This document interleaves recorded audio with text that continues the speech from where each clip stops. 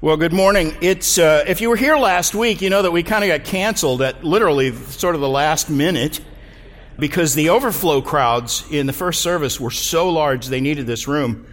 And I was glad for that. I'd rather hear John MacArthur than me any day. But I did have this message prepared for Easter Sunday that it was going to be a great message. And then I looked at the calendar and realized today is when the Russian Orthodox celebrate Easter. So I thought they should have Russian tea cakes this morning, but I forgot to arrange that. But anyway, I'm still in Easter mode, and so I want to go to 1 Corinthians 15, that famous chapter on resurrection.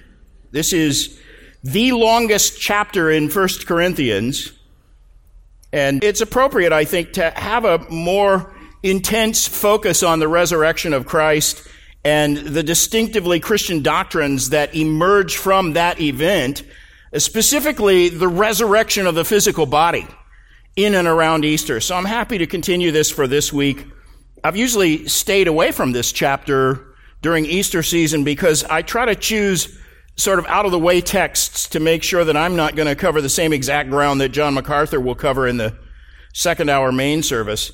And this entire chapter is a long discourse on the resurrection of the body. It starts with Christ's resurrection from the dead, and then it traces the principle of bodily resurrection all the way into the eschatological future, looking forward to that day when Paul says, verse 51, we will all be changed in a moment, in the twinkling of an eye, at the last trumpet. For the trumpet will sound, and the dead will be raised incorruptible, and we will be changed.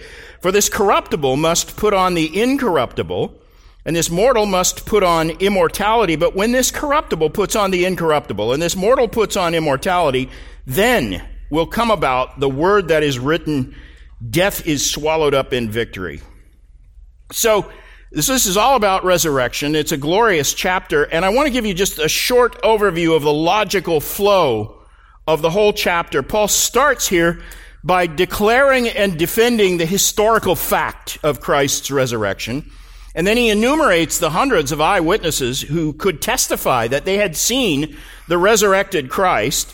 And in verse 8, he says he is one of those eyewitnesses, and he explains how that could possibly be. And then he expresses his own sense of wonder at the greatness of the privilege God has granted him, despite the fact that originally he persecuted the church, verses 9 through 11.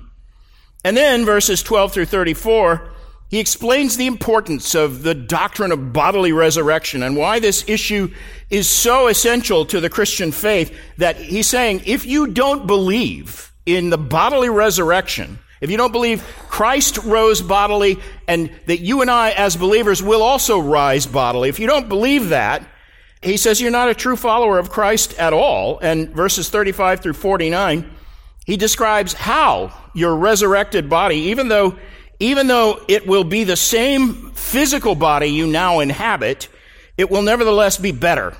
And I'm looking forward to that. It'll be glorified. It will be transformed and perfected and, in Paul's words, made incorruptible. And then finally, verses 50 through 57, he describes how this principle, the resurrection, is the guarantee of eternal triumph for every believer when death is swallowed up in victory, verse 54. And then in the last verse, verse 58, he applies all of this in practical terms. In fact, there's a sermon somewhere on the Grace Life pulpit archives that I dealt with that, verse 58. You might want to listen to it this week. But this week, I want to focus on those first 5 verses. So here's some historical context, broader than chapter 15. Paul is writing, as you know, to straighten out some terrible confusion that was festering in this troubled Corinthian church regarding heaven and the afterlife. And as my short summary of the chapter there shows, he's not even primarily concerned with defending the historical fact of Christ's resurrection. That's a given, and he says there's 500 witnesses that'll affirm that. So he does that. He does defend the historicity of Christ's resurrection. But then the heart of this chapter, and throughout most of this long chapter, he is concerned what the principle of resurrection means for our future. And his eye is on the culmination of all history when believers and unbelievers alike will be raised from the dead bodily, physically, in tangible flesh and blood form, raised from the dead.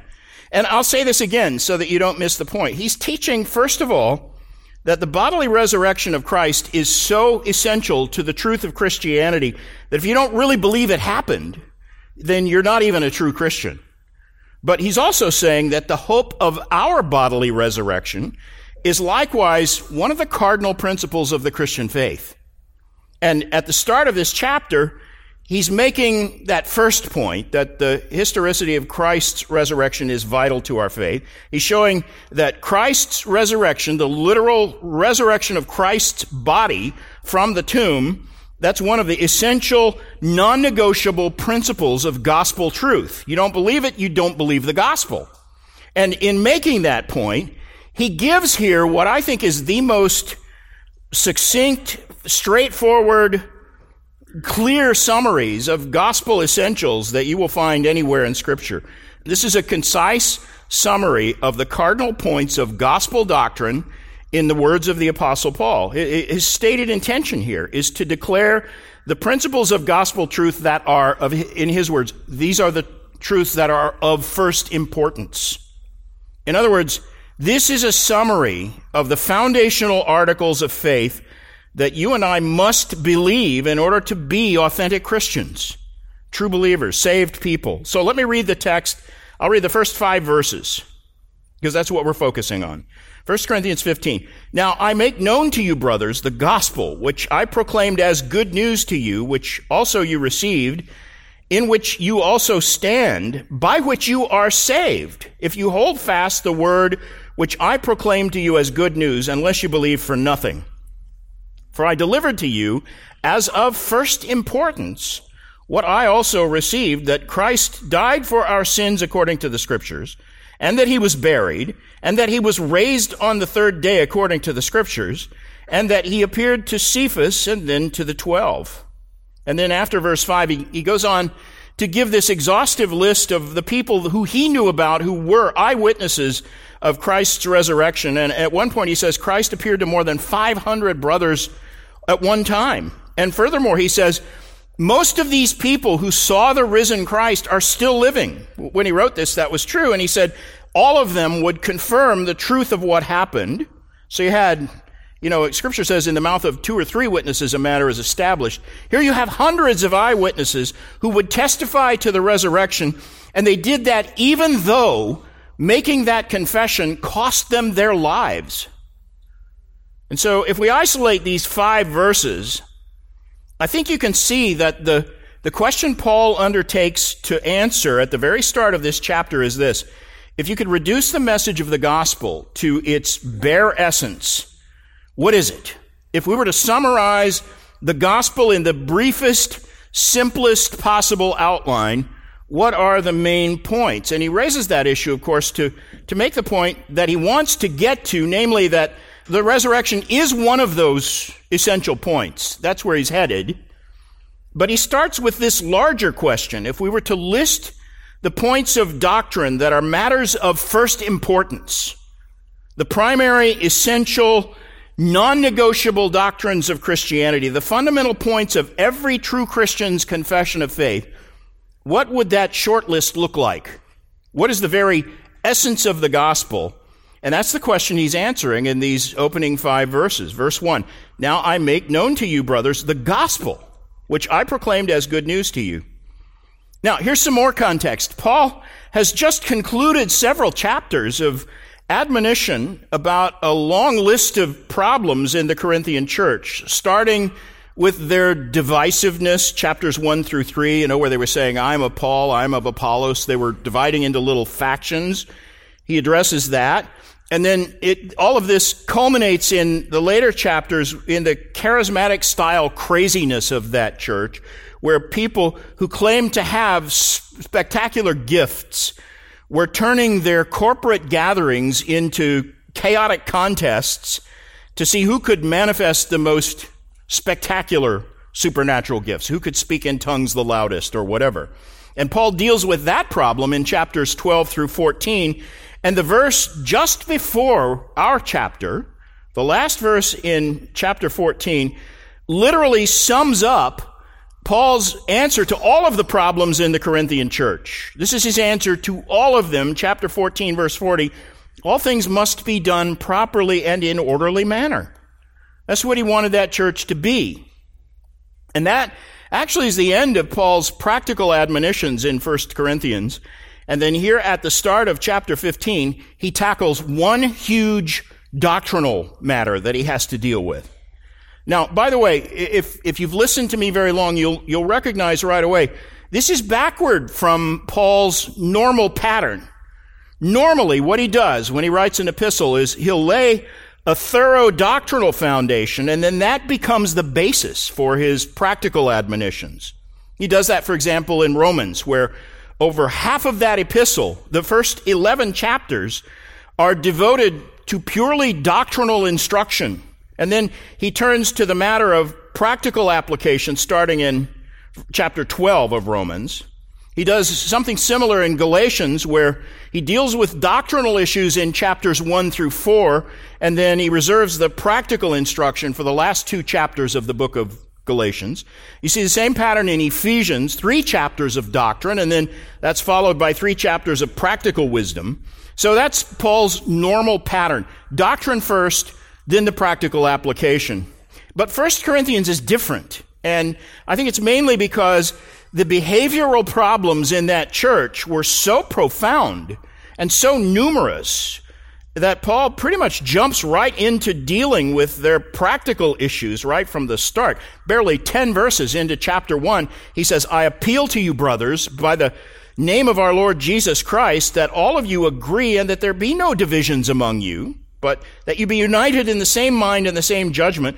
For it has been reported to me by Chloe's people that there is quarreling among you. And so he starts admonishing them about their quarrels, and he goes through a whole long list of other problems, practical problems in that church. And this actually sounds like an utterly chaotic church. These are the original crazy charismatics. Now, I should say, Paul doesn't simply jump into practical matters devoid of any kind of doctrinal foundation. From the start of the first chapter, he continually refers to the gospel as the bedrock doctrinal principle on which all of his practical advice is based. So he assumes that they know something about vital doctrine. They've heard the gospel from him. He pastored that church for 18 months. He says, for example, chapter 1, verse 5, you were enriched in him, in Christ, in all word and all knowledge, even as the witness about Christ was confirmed among you. He himself had done the preaching of the gospel and confirming the witness of Christ. Chapter 1, verse 17, Christ sent me to proclaim the gospel. Verse 18, the word of the cross is the power of God. Verses 23 and 24, we preach Christ crucified, the power of God and the wisdom of God. And then chapter 2, verse 2, I determined to know nothing among you except Jesus Christ and him crucified. Chapter 3, verse 11, no one can lay a foundation other than the one which is laid, which is Jesus Christ. And so on. He goes like that through the epistle. So he's counting on the fact that they knew the gospel and that they therefore already should have a doctrinal foundation for all of the corrections that he wanted them to make in their practice. And so therefore, all through this epistle, he keeps referring the Corinthians back to the gospel because they'd heard it from him. And he says that's the foundational truth on which everything else they need to know hinges, the gospel. And in fact, the word gospel appears 12 times in those first 9 chapters of this epistle. And the name of Christ appears more than 50 times.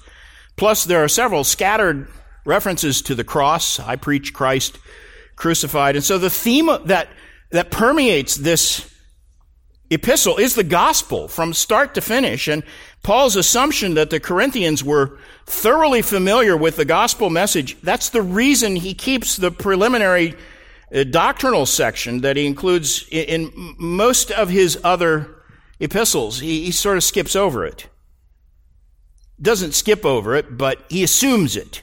And it's significant, I think, that at the beginning, he uses the expression Christ crucified. We preach Christ crucified.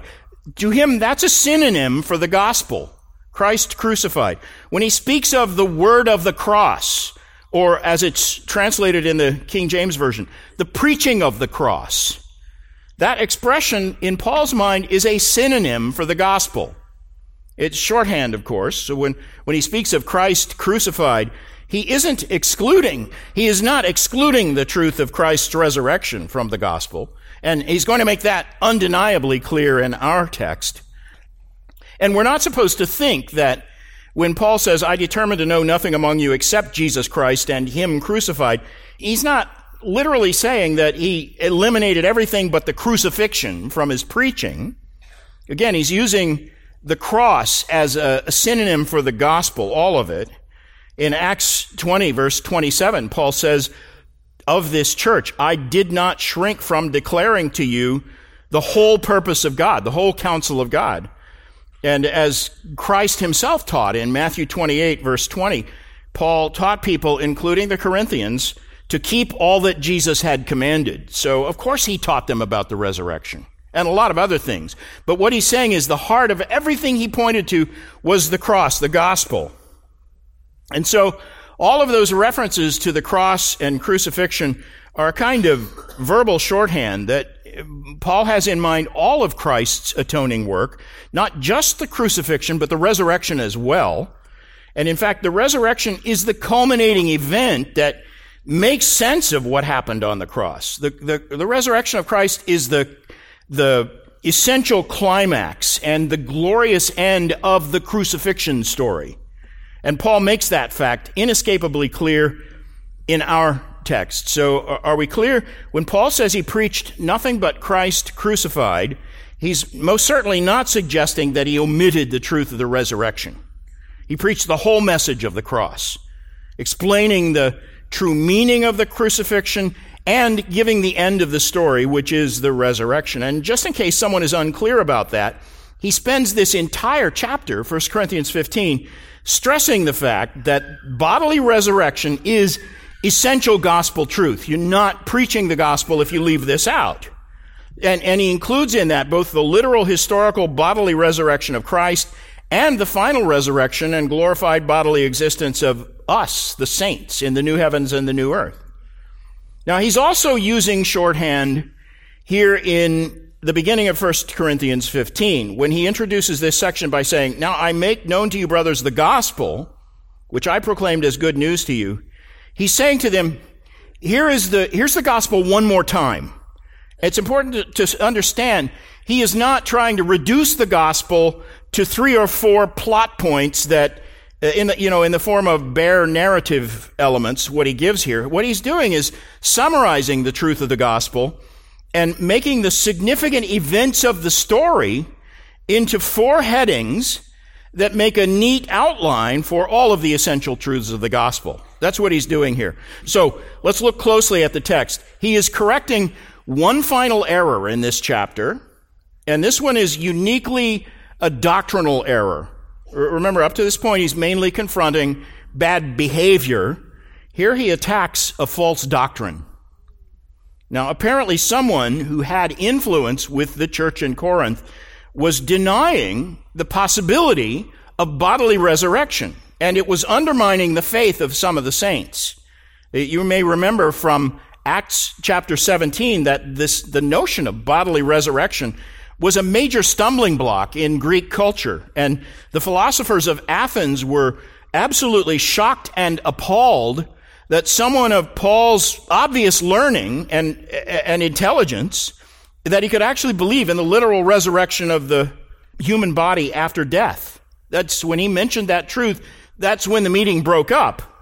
Now, Corinth is just 50 miles as the crow flies from Mars Hill in Athens. And so the idea of resurrection was just as hard for the Corinthians to fathom as it was for the Athenians. And from what we learn here in 1 Corinthians 15:12, it seems people had somehow come into the Corinthian church and they were saying, verse 12, that there is no resurrection from the dead.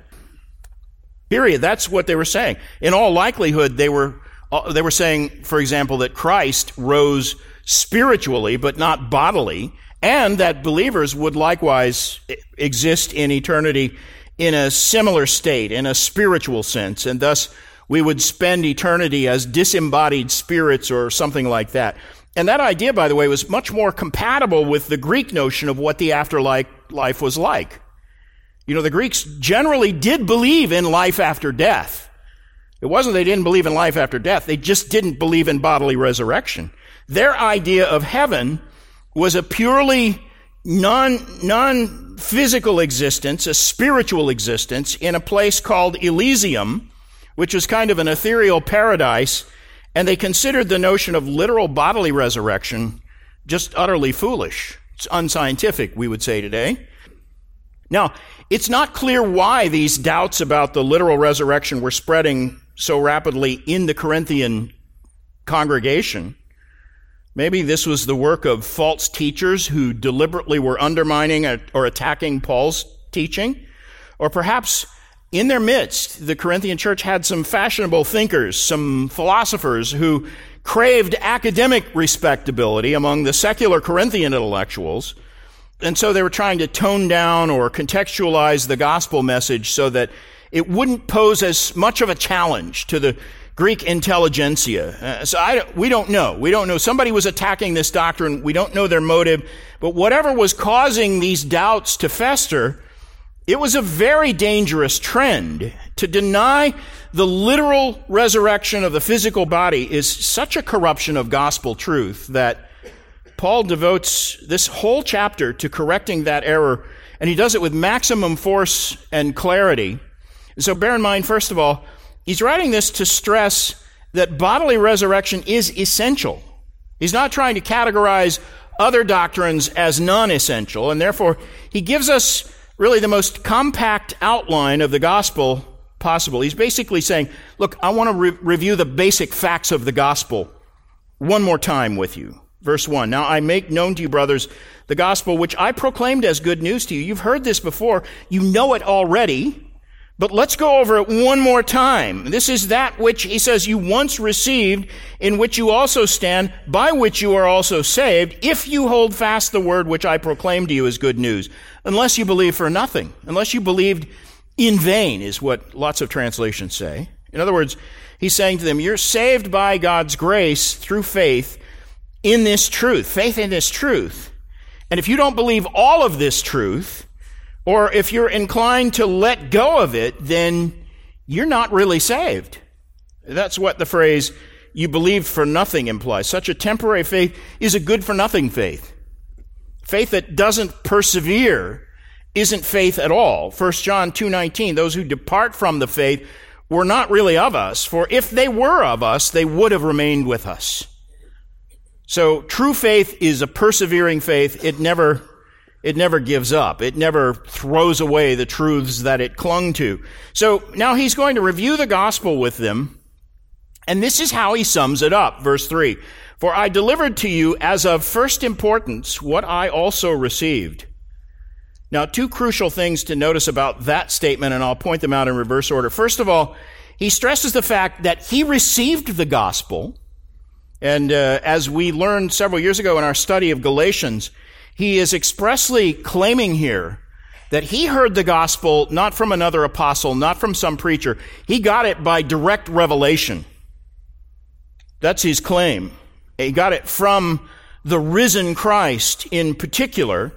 He didn't learn the gospel in an apostolic seminar. It wasn't taught to him by any of the other apostles. He received it from Christ by revelation, and he delivered it to the Corinthians intact. This is an explicit claim that what he preached to them is divinely revealed truth. It's not just Paul's personal opinion. And second, notice that phrase, of first importance, which is what you have if you're reading the Legacy Standard Bible or the New American Standard Bible or the English Standard Bible or even the New International Version. The King James Version and all of the New King James Version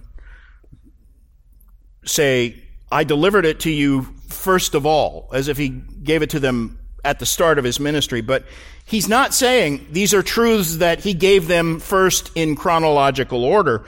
He's saying these are the core gospel truths that are first in order of importance.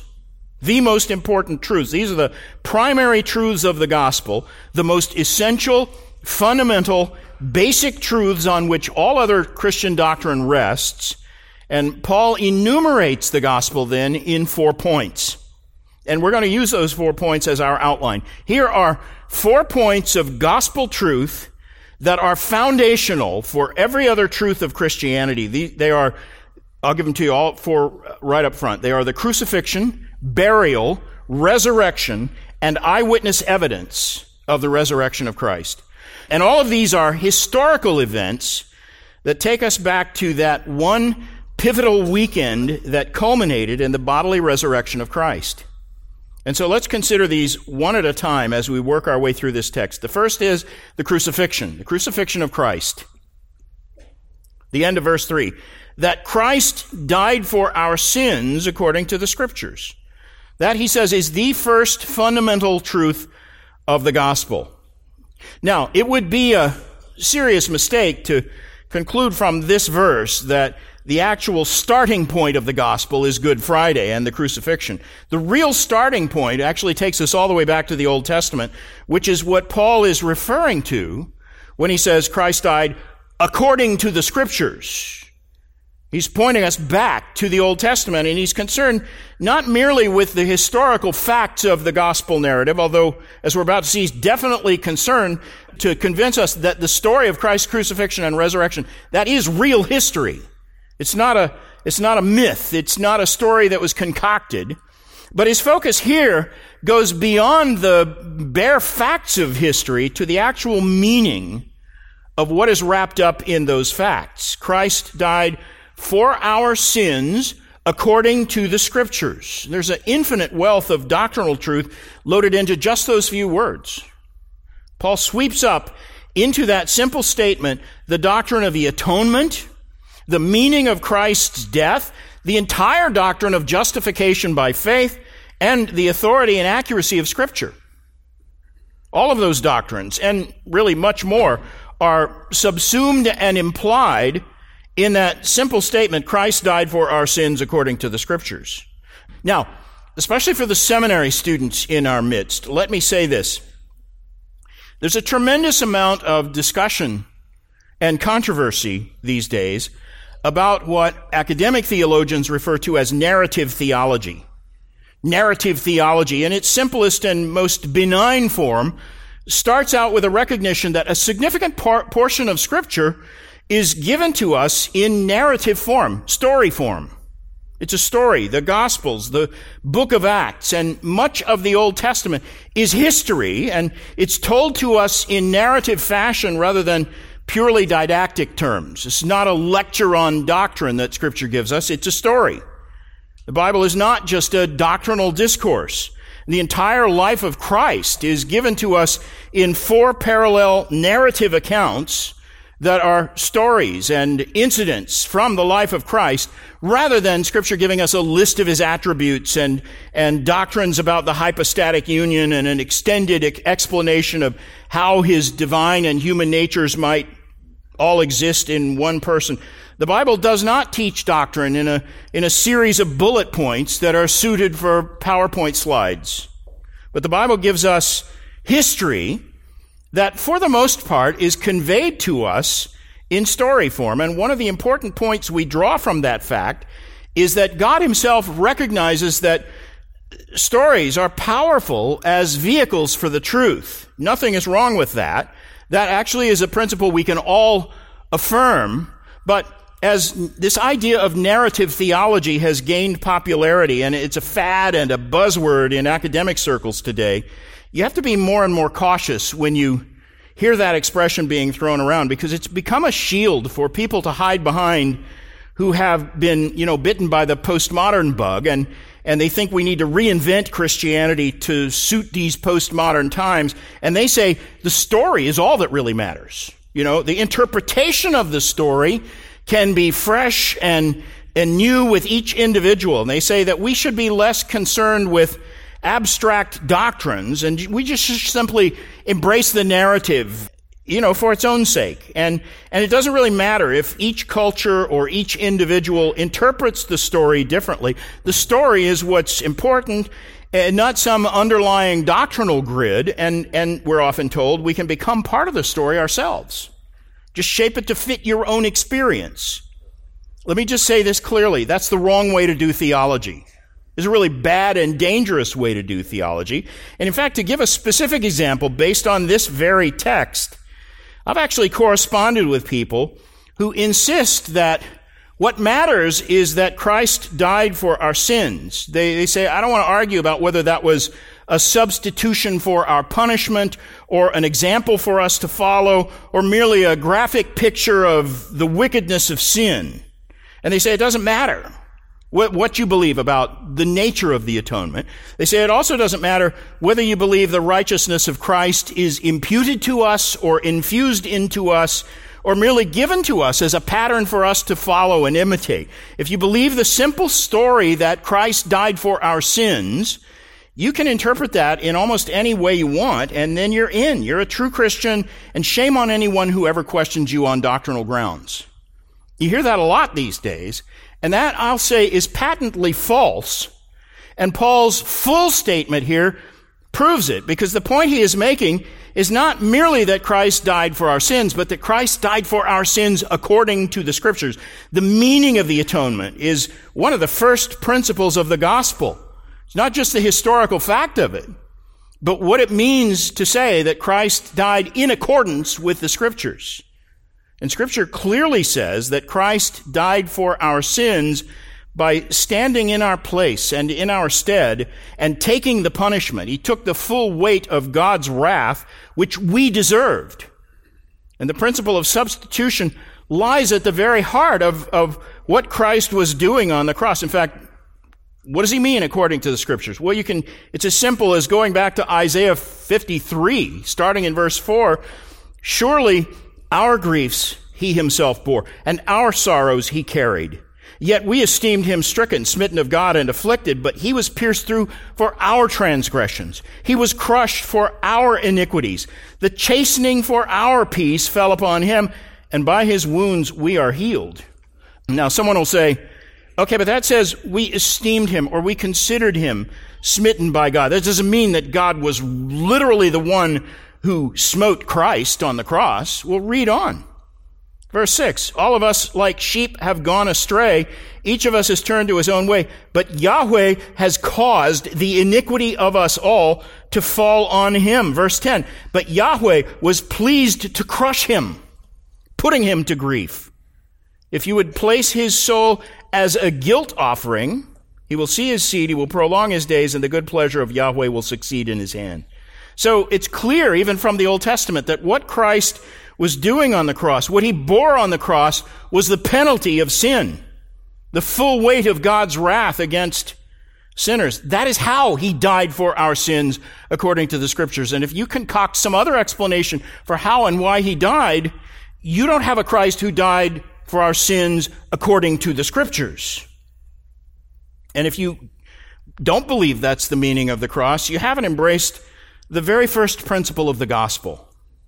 The cross is not just a moving narrative that's designed to elicit a feeling of sympathy in us about Christ and his suffering. I don't care if you watched Mel Gibson's film about the crucifixion 10 times and cried your eyes out every time. You haven't embraced the meaning of Christ's death unless you understand that Christ suffered all of the horrors of the cross as the sacrificial Lamb of God. And so the worst part of his suffering isn't even visible to us. It's the wrath of God poured out on him. And he died as a substitute for sinners who actually deserved not only the pains and punishments of a Roman crucifixion, but also we deserved the full weight of God's wrath against our sin. And you still haven't got it if you've never seen yourself as one of those sinners who deserves that judgment. And when Paul says Christ died for our sins according to the Scriptures, he means all of that. In Romans 3:25, Paul himself says Christ's blood was a propitiation. He uses that word, meaning it's an offering to satisfy the wrath and righteousness of God. All right, so let's be honest about this. That's a crude-sounding truth, isn't it? Are you uncomfortable with the idea that God demanded a blood sacrifice in order to make forgiveness possible? Do you think it makes God sound severe and maybe even ruthless to require the life of an innocent victim, and in this case, his own son, before he would forgive guilty sinners who actually deserved the punishment that Christ took? Does your mind resonate with those who desperately want to tone down that truth because they say, that makes God sound like a cosmic child abuser? And if so, if that's how you feel, you haven't yet grasped the very heart of the gospel. Hebrews 9:22, without shedding of blood, there is no forgiveness. Leviticus 17:11, it is the blood that makes an atonement. God doesn't forgive apart from a full and perfect sacrifice, and that involves shedding the lifeblood of a perfect, flawless, sinless substitute as a sacrifice. But the fact is, no sacrifice was ever good enough. Hebrews 10:4, for it is impossible for the blood of bulls and goats to take away sin, and so, Hebrews 10 verse 12, Christ offered one sacrifice for sins for all time. And all of Scripture teaches this truth of substitutionary sacrifice. Of course, ideas like blood sacrifice and propitiation, that challenges the sensitivities of secular postmodern culture, and so there's no shortage of people today who call themselves Christians, but they want to refine and redefine the gospel so that they can eliminate the hard and ugly truths like that. But that is the very idea Paul has in mind when he says that Christ died for our sins according to the Scriptures. That's the very first principle of gospel truth. Here's another one. Number 2, the burial of Christ. Verse 4. And he was buried. Now, at first glance, you might be surprised, and I had to wonder about it as I thought about this passage, surprised to see Paul name the burial of Christ as one of the first and most essential principles of gospel truth. And I think although all of us who are members of Grace Church and regulars here in Grace Life, all of us would affirm the truth of Christ's burial, it's a point that most of us wouldn't think of instantly as one of the fundamental truths of Christianity. This is not something that most of us meditate very deeply on. Even during Easter season, when we're supposed to be remembering the death and burial and resurrection of Christ, you read this, though, and you say, is there some secret, mysterious, doctrinal significance in the burial of Christ that Paul is trying to bring out here? What's his point in including this? Well, remember, these 4 points from the gospel narrative are shorthand. These are categories that all of them include bigger truths, and they imply many more truths than the bare facts of the events themselves would suggest. So what is the fact that Christ was buried? What does that suggest to you? The point Paul is underscoring here is the reality, the totality, and the historicity of Christ's death. He's saying Jesus did not merely appear to die. His death was not a charade designed to fool his enemies. It wasn't a myth devised to teach some abstract idea. This was real. He was truly and literally dead. And that's a fact of history. But back to the first point, where Paul says that Christ died for our sins according to the Scripture. The lesson again is that the authentic gospel includes the meaning of Christ's death according to the Scriptures, and that stresses the importance of sound doctrine. Here, when Paul says that he was buried, he's saying that the true gospel affirms the historical facts of Christ's death and burial. If you don't believe in the literal, historical, biblical account of what occurred to Christ when he was crucified, buried, and resurrected, then he's saying, then if you don't believe the historicity of it, you haven't believed the gospel either. If you think it's just a myth or a story that someone invented, but it didn't really happen, you haven't really believed. And this is vital for us because we live in an era where there are lots of self-styled religious experts, including men who have literally attained the level of bishop in a supposedly Protestant body like the Anglican Church, who have said that they don't believe it really matters much whether you believe the facts about Christ's death and resurrection are literally true. But Paul is saying here, it does matter. It actually does matter that you believe that he was buried, and that Scripture says he was buried under the watchful eye of a Roman military guard who, under Pilate's personal orders, in the words of Matthew 27:66, they went and made the grave secure, and along with the guard, they set a seal on the stone. Roman soldiers, these are men from elite units who specialized in carrying out crucifixions. They knew very well how to tell whether a person was really dead or not. And the gospel accounts all take pains to make it clear that Jesus was well and truly dead, and that he was buried, and that this is a real event in time and history. This is not merely a legend that can be bent and shaped in order to accommodate individual opinions or contextualized to suit the beliefs of secularized cultures like Corinth and like our culture today, where people think they're just too sophisticated to really believe in the idea of bodily resurrection, to take it literally, but they still want to have a gospel that's suited to their own personal style of skepticism. And Paul says, no. The true gospel includes these facts: that Christ died for our sins in accordance with the Scripture, that his death was real and literal, and the proof is that he was buried as the Scriptures describe, spending 3 days and 3 nights in the heart of the earth. And I get that if you do the math on Friday to Resurrection Sunday, you won't come up with 3 days and 3 nights. But in the way Hebrews measured days, any part of a day or night covers it. And Christ was arrested on a Thursday night, crucified on Friday, buried, and rose again on Sunday. And in the way they gauged days and nights, it was 3 days and 3 nights in the heart of the earth, according to Matthew 12:40.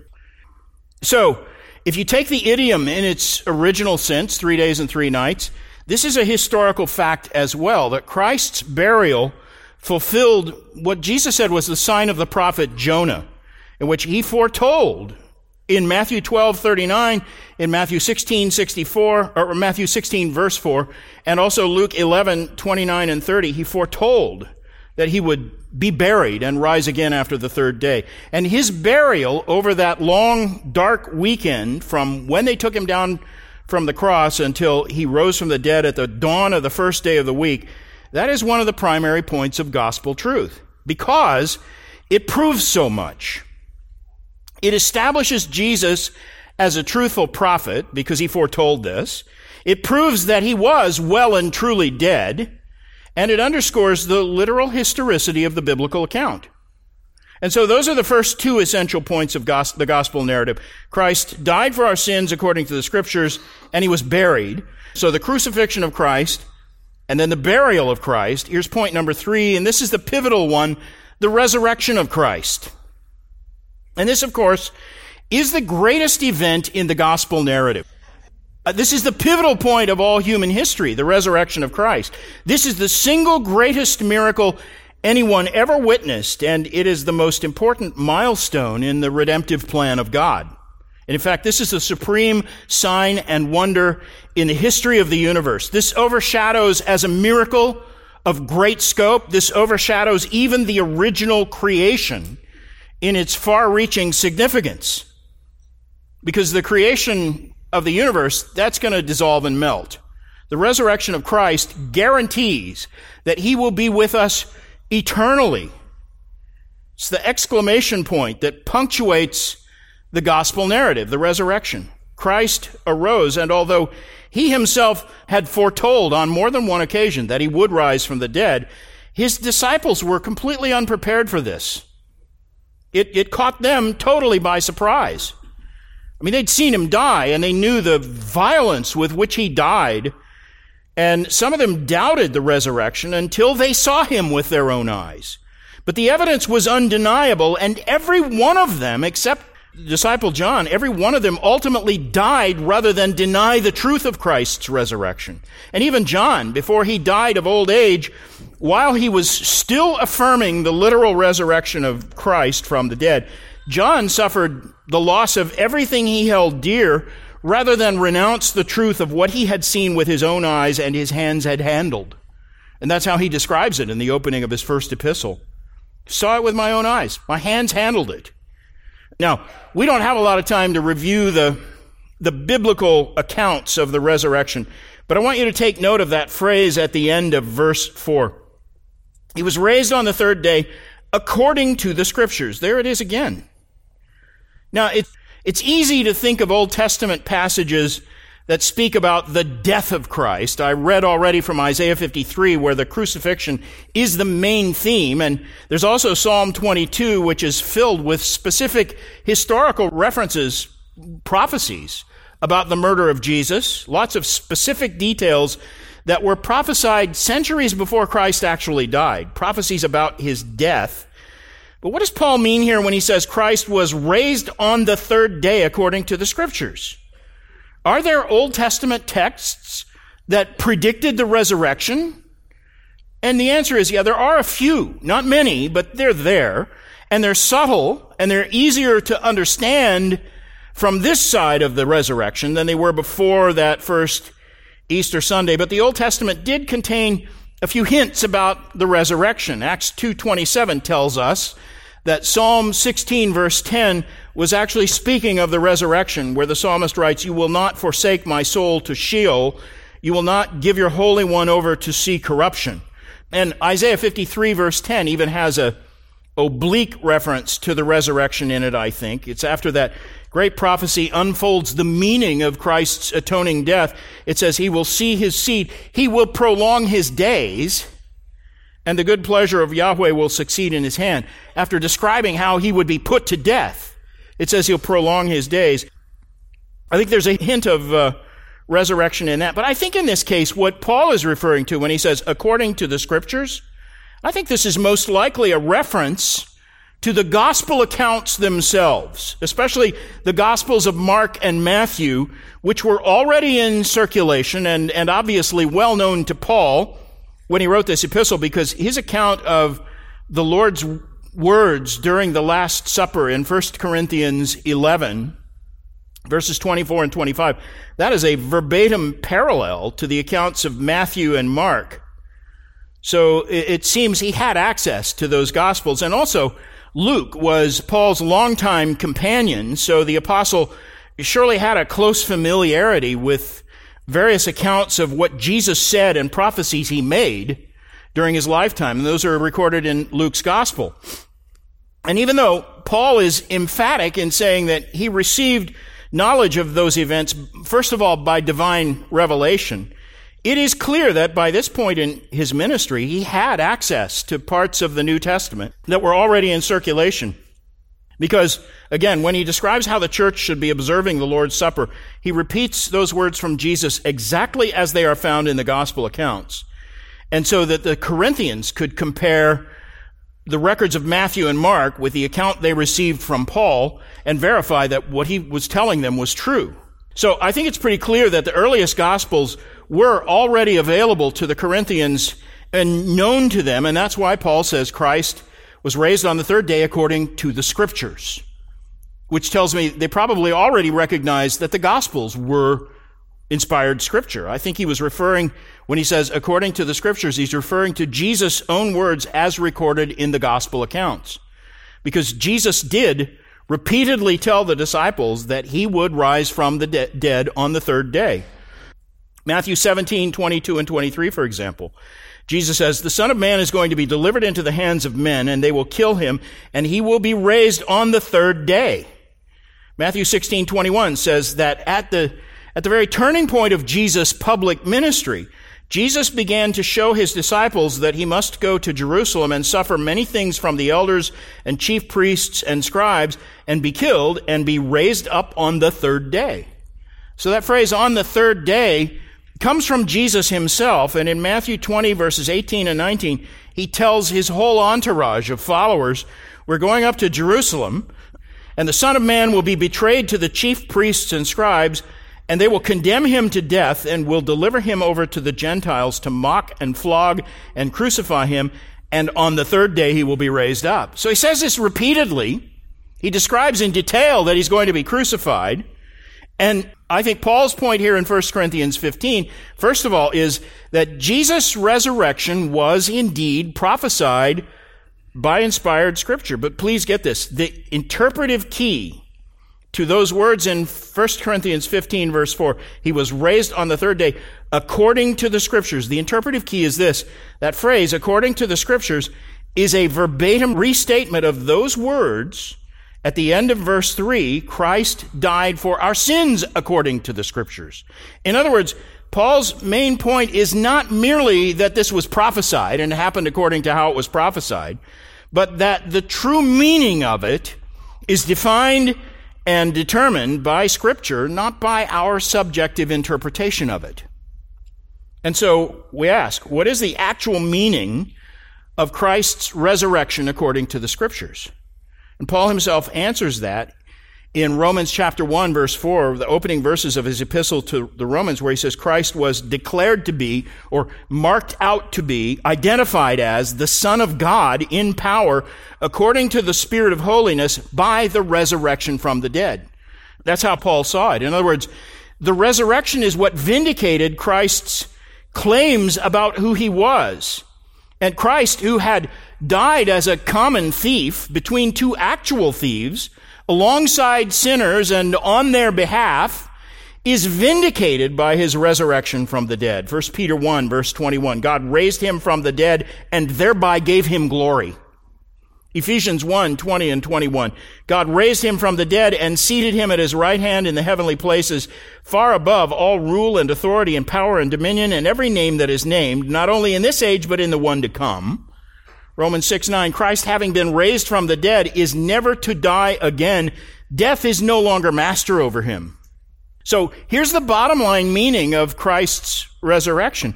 When God raised him up, that vindicated him, that demonstrated his victory over death, and it gives you and me an unshakable assurance of our own justification. Which that barely scratches the surface of what Paul means when he says he was raised on the third day according to the Scriptures. But it gives you the flavor of that truth. This is why the resurrection was so important. This is the proof of everything Jesus ever taught or promised. It's the guarantee that those promises are fulfilled. And therefore, it's a ground for our assurance. So you have the crucifixion of Christ, the burial of Christ, and the resurrection of Christ. Now quickly, here's the fourth essential truth of the gospel narrative. Number 4, the eyewitness testimony about the risen Christ. Now, there's an important parallelism here. The first and the third point stress the true meaning of the gospel narrative with that phrase, according to the Scriptures. The second and fourth points stress the literal historicity of the gospel narrative alongside its true meaning. And Paul is saying, not only do you have to have the true meaning of the gospel, you have to believe that it's a historical fact. Christ did not merely rise from the dead in some invisible, intangible, spiritual, non-corporeal, mystical, or mythical sense. He arose bodily from the dead, literally, so that his glorified body could be and was seen and touched and handled, and the proof is in verses 5 through 8, that he appeared to Cephas and then to the 12 and so on. And Paul literally cites these hundreds of eyewitnesses who could and would, even at the cost of their own lives, testify to the literal truth of the bodily resurrection of Christ. And that, he says, is also one of the first principles of gospel truth, that Christ's resurrection is not merely a symbolic or allegorical idea, but that as Christians, we absolutely believe in the absolute, actual, historical, literal, bodily resurrection of Christ.